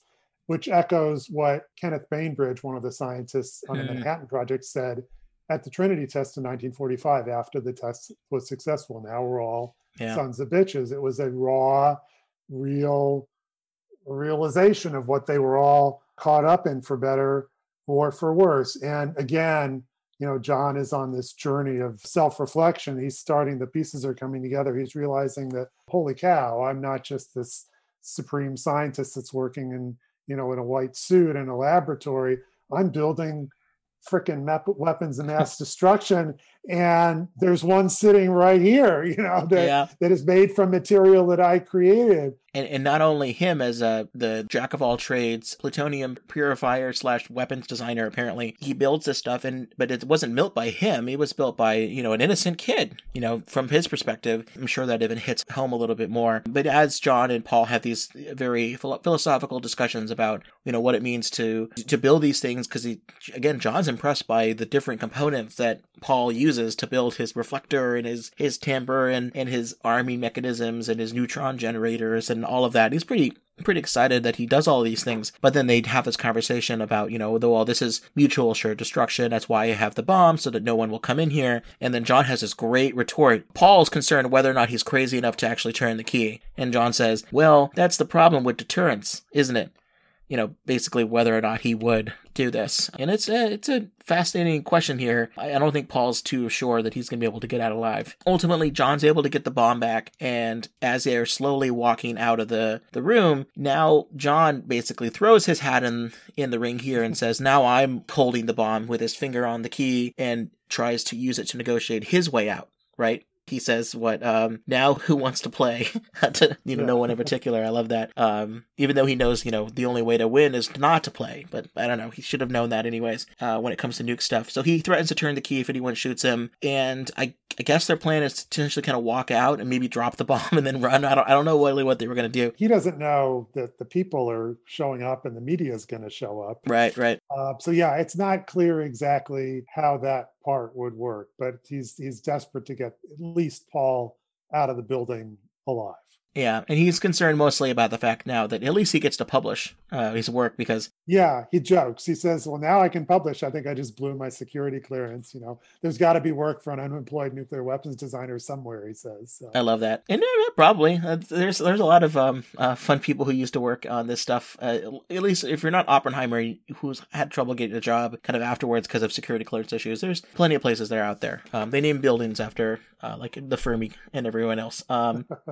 But here's the problem. There's radiation from the bomb, from the neutron flux, some sort of science garble that sets off the arming mechanism on the little timer clock device that he has here. And now the bomb is armed. And it was originally meant to be a certain amount of time. I'm not sure what it was. 2 minutes. But then it became more than that. But then it's quickly escalating and, in a more exponential way. So everyone's concerned by it. And unfortunately, at the same time, now all of the townsfolk and the media, because of what Jenny did, are now rushing to this place, which was called the secret lab was called Metatomics, which I always love that name. What are they going to do now? The bomb cannot be, easily disarmed. It's not like you just can unturn the key. Something needs to be deactivated, and they want to know what to do. Paul suggests taking it to a nearby quarry, which is kind of far away from town, but then I guess they thought, well, shoot, it's the 40 kiloton bomb, 50 kiloton bomb. It's not far enough away because of the plutonium being a special stuff. I guess Paul didn't realize that this stuff was as powerful as it was. And it gets back to this question, is that going to be that much bigger of a bomb? What kind of yield did Paul think that he was making? Do you think he was building just a small... He mentions 1 kiloton at one point. Is that what he thought? Okay. Kiloton. He said 1 kiloton in the quarry wouldn't really hurt anybody. I mean, it would, but it wouldn't destroy the town unless the wind was blowing the wrong way. But, sure. When John says it could be 50 to 70 kilotons, Paul blanches like, oh my God, this is really, oh my God. What am I doing here? Yeah, so it's pretty dangerous here. But, the movie wraps up pretty quickly because there's some fun little bomb disposal technician comedy, which I really enjoyed. There's literally a ticking timer coming down. They all have to cut the wire at the right time. There's this fun thing where they have to look for there's 5 or 6 wires.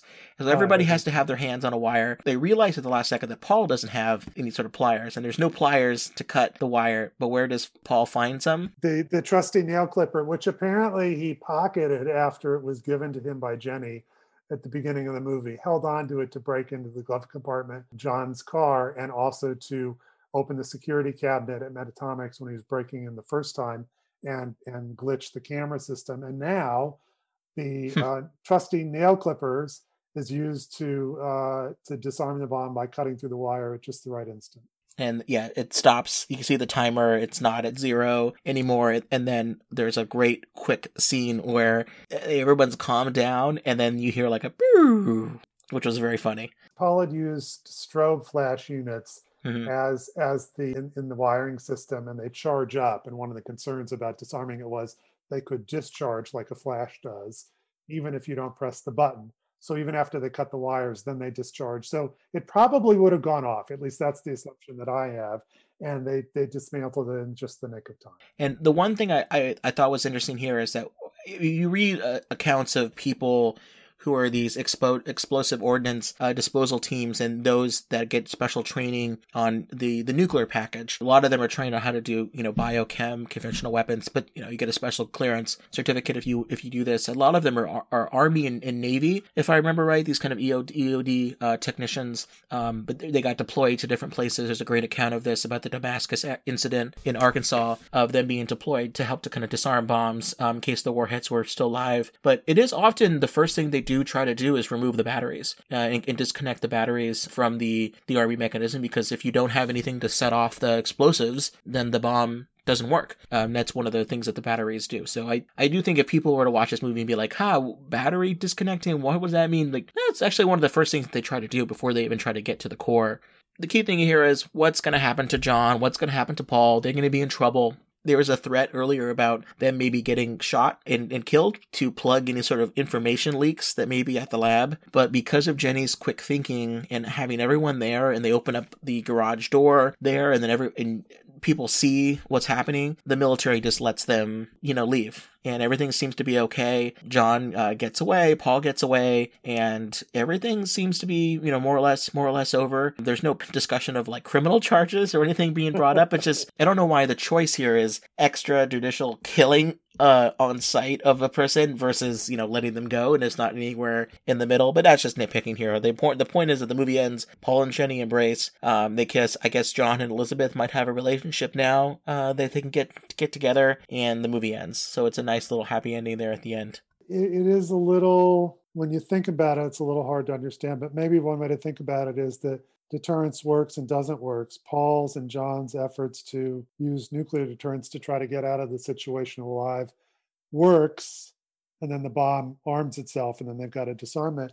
Mm-hmm. And then Colonel Conroy threatens to shoot John if he opens up the door to, as he said, there's too many secrets, you can't kill all of us.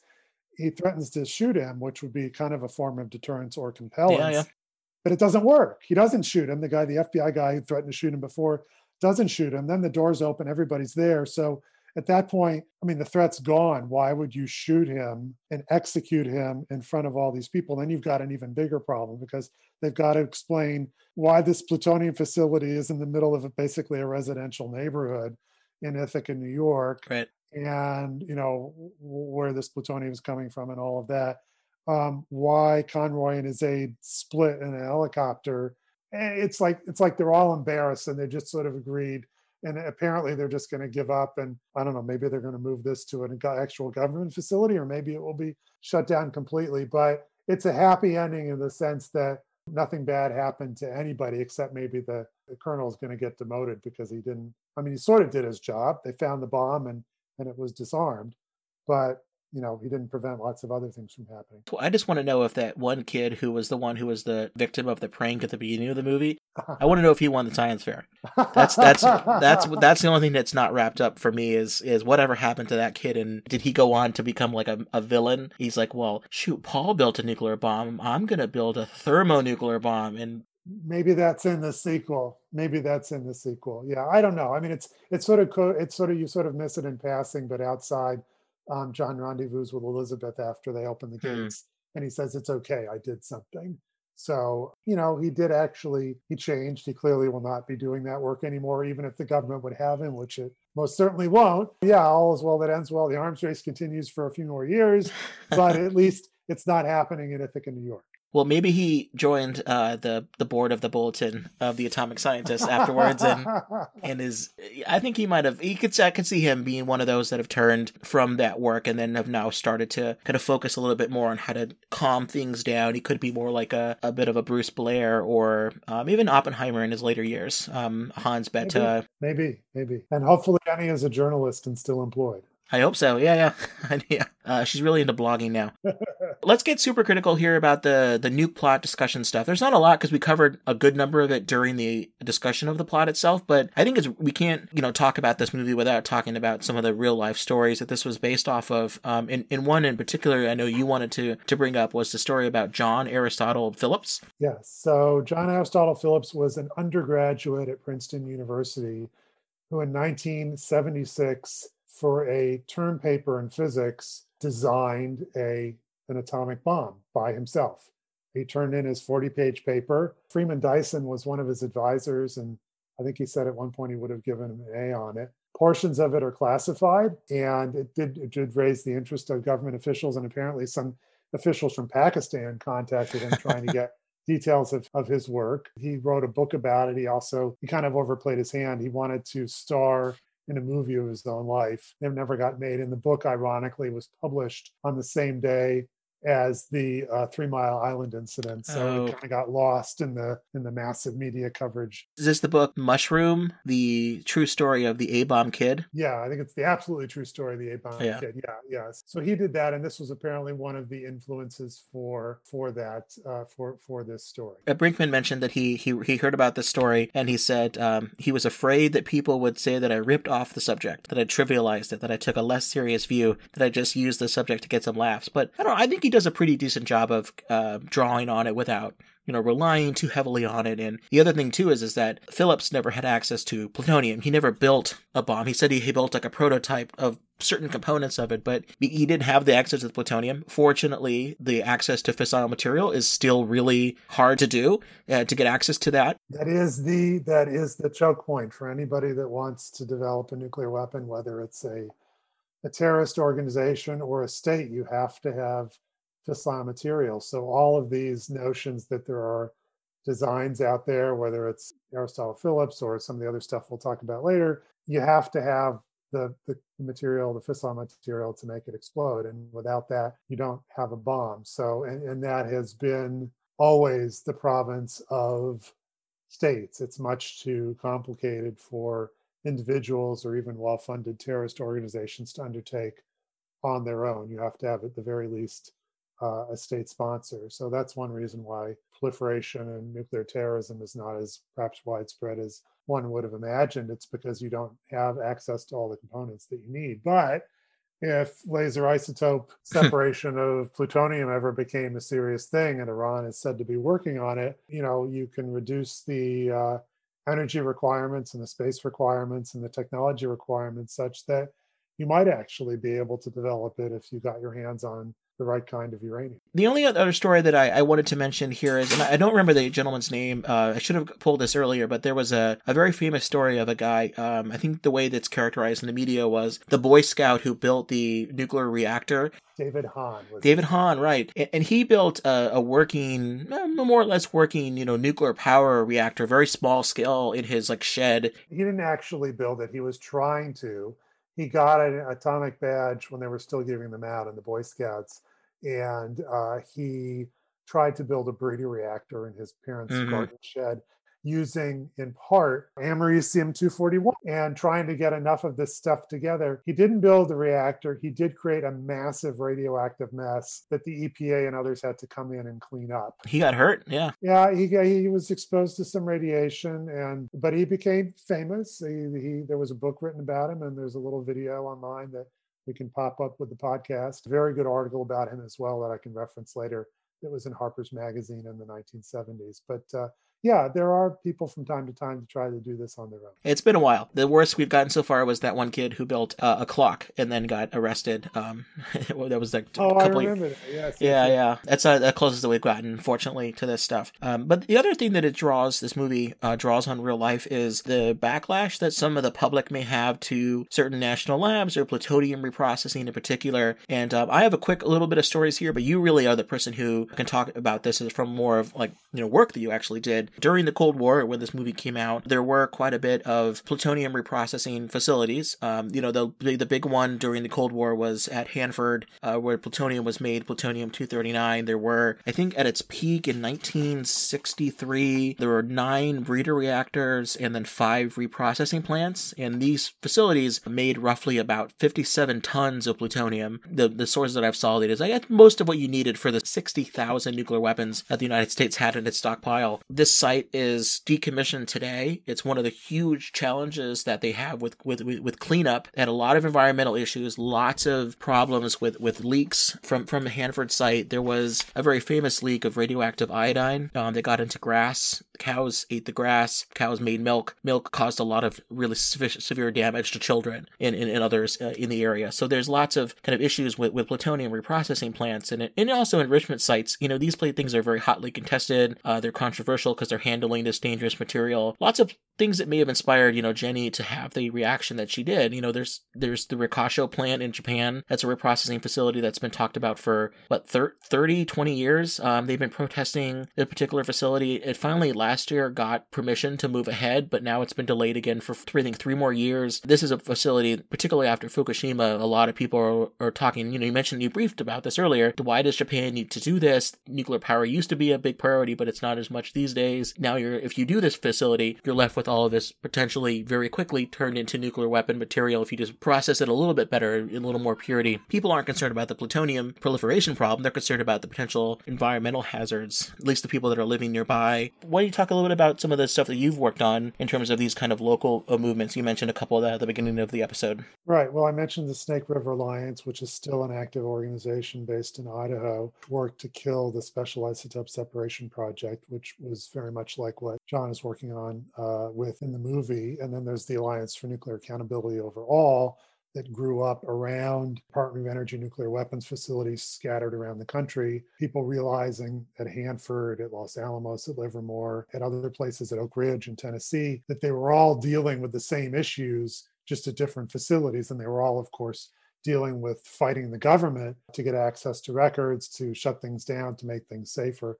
And so they combined their forces in an alliance. That was my second job when I came to Washington, D.C. They've been very successful over the years in checking what the Department of Energy has been able to do with regard to nuclear weapons production and testing, and also making sure that sites are cleaned up once they're polluted. I should mention as well that, I said, nobody would ever put one of these facilities in a suburb, which is true today. However, during the Cold War, we did have a lot of much smaller facilities that were sort of auxiliaries to the larger plants that were set up to do various discrete tasks.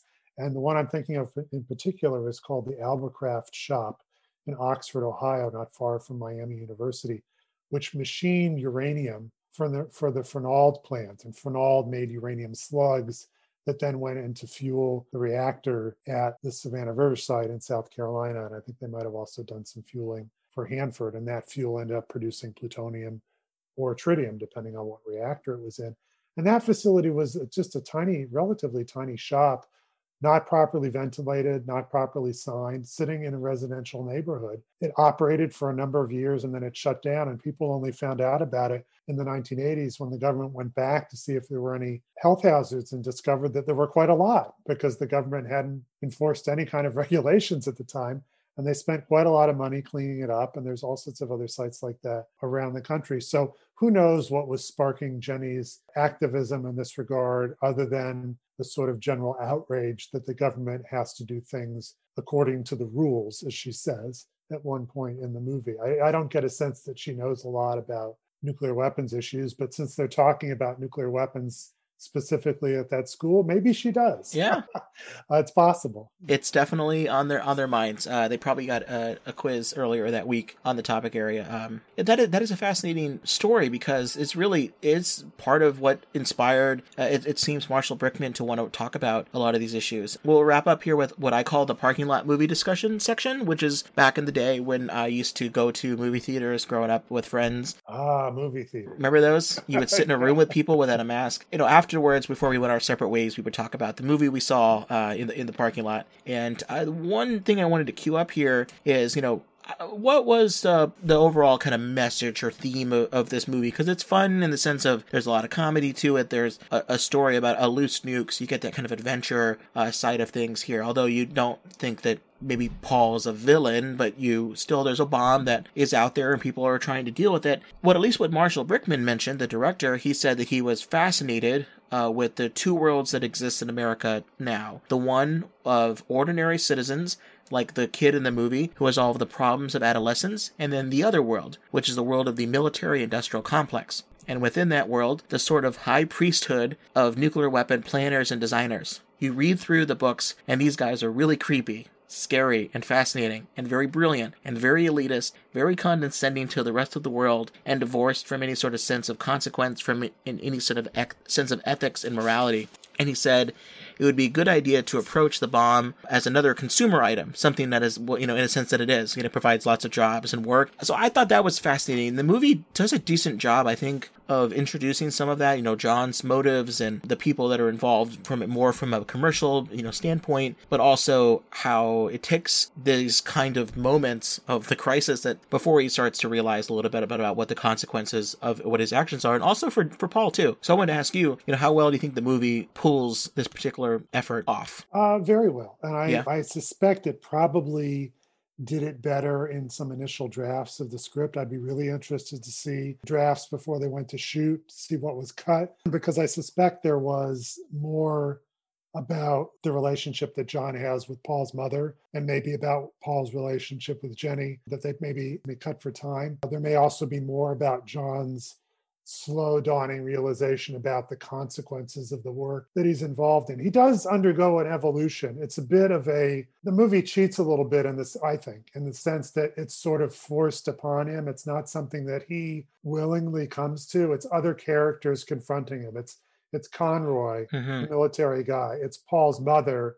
Paul sort of sets off to do this because he's actually kind of ticked off that this guy is hitting on his mother and lying to him, and he wants to show how smart he is, and then slowly realizes what's going on.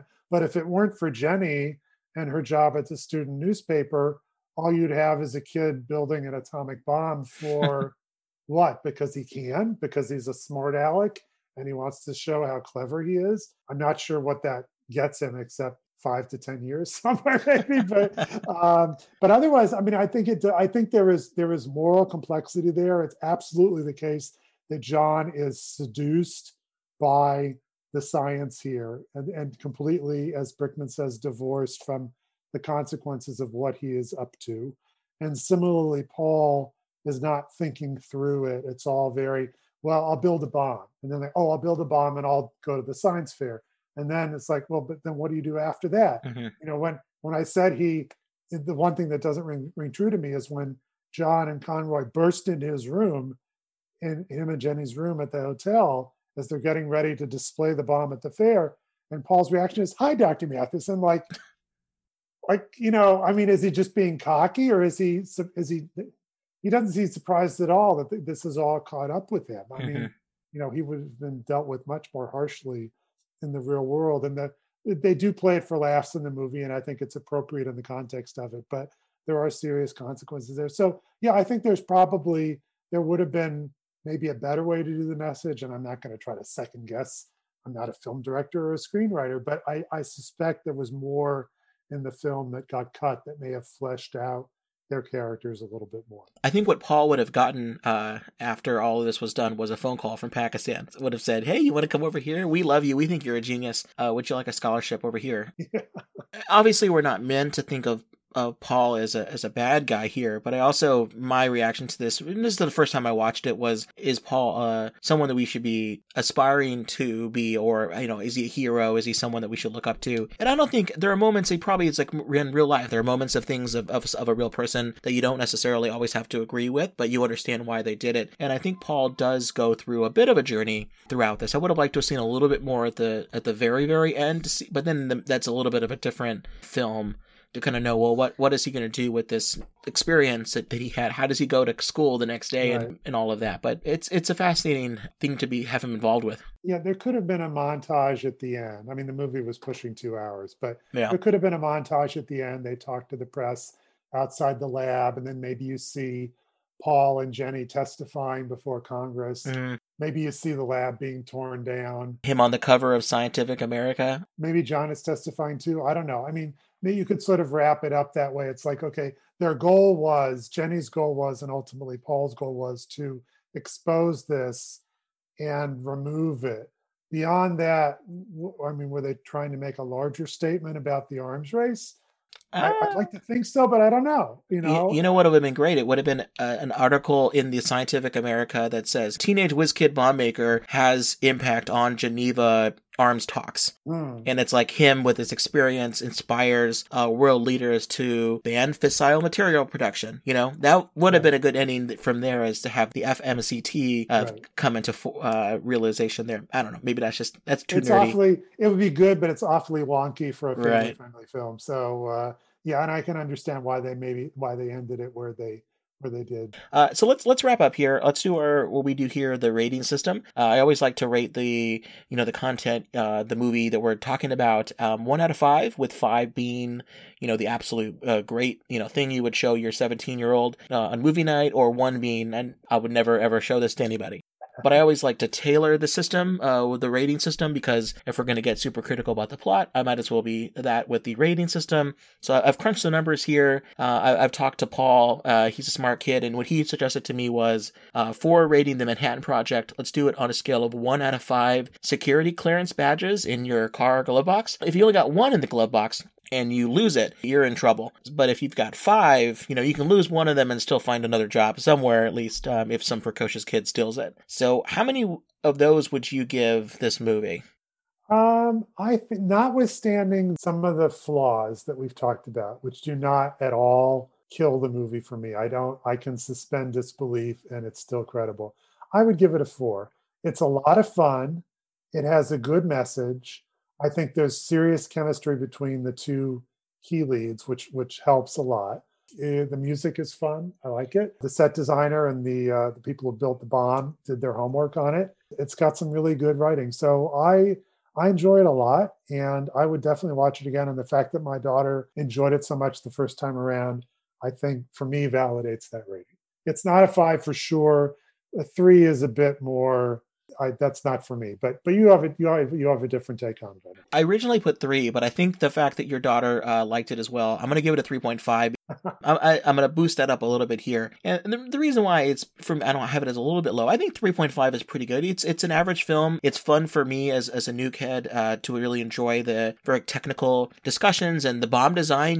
Could you build something like that on your own? It would be more complicated than what he did, but I think what he built, they had the core components that they needed to build a simple in quotes here, implosion device. Everything was checked off there, and they enjoyed that. It's hard to tell at moments whether or not this was more comedy or thriller. It kind of jumped back and forth, but overall, the parts that I really liked, I really, really enjoyed. I think the chemistry was good between the 2 leads, but I still just throughout the movie did not care much for Paul. I think it was his detachment, which I think is intentional. It really rubbed me the wrong way, and I started to sympathize a little bit more with John and his frustrations throughout a lot of this. You're going to get us all killed. Yeah, I know, but I enjoyed it, and I think anyone who's either works in the non-proliferation field or is interested in these topics is a must-watch for someone. And it's not that hard to get access to, so I think it's worth checking out. Particularly people that want to build their own, nuclear-powered science project. They have to check it out to see what kind of competition they're going to be up against. Absolutely.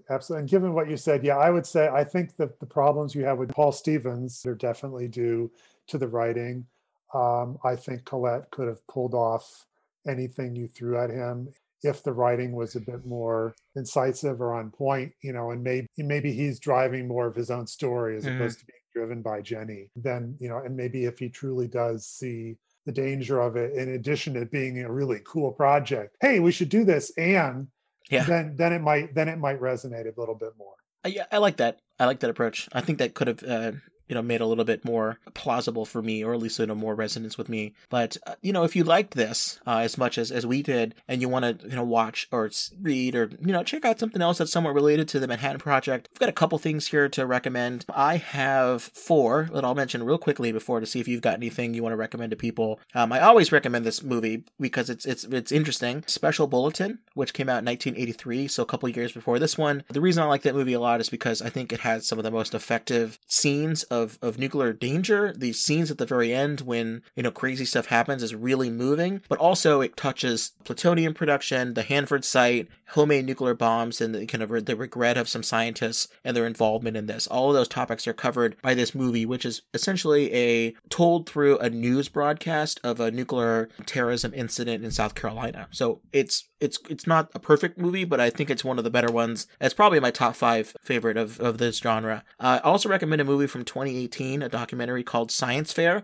It's about 9 students from around the world who are about to compete in the Intel International Science and Engineering Fair. It's just an interesting look of some of the challenges and the frustrations that some of these kids have when they're competing at a very high level in the science fair. There isn't a lot about listening to other people's experiments in listening to their rooms at the hotel and trying to see what their competition's up to. None of that stuff happens, but it's fascinating to look at some of the stresses that are involved in that. I recommend an episode of The Simpsons, Season 16, Episode 4, called Fat Man and Little Boy. I will eventually do an episode on The Simpsons because there is so much nuclear content in almost every episode, but this particular one has Homer stealing plutonium from his nuclear power plant job so that he can help build a scale model of a nuclear power plant for his daughter Lisa for a science fair, and somehow that turns into a nuclear bomb. So I think that's very relevant, and it's a fun episode.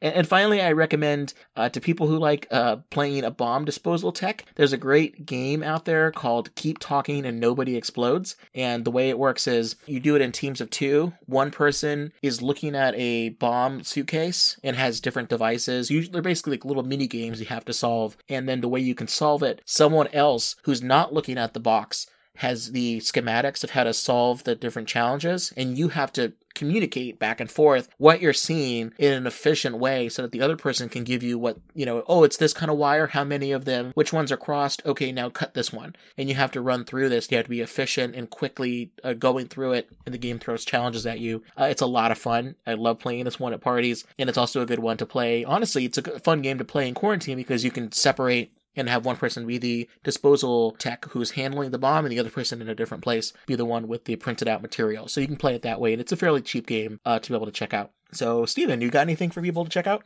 Absolutely, I do. So you mentioned the Radioactive Boy Scout, and my first recommendation is the book by that very name, The Radioactive Boy Scout by Ken Silverstein.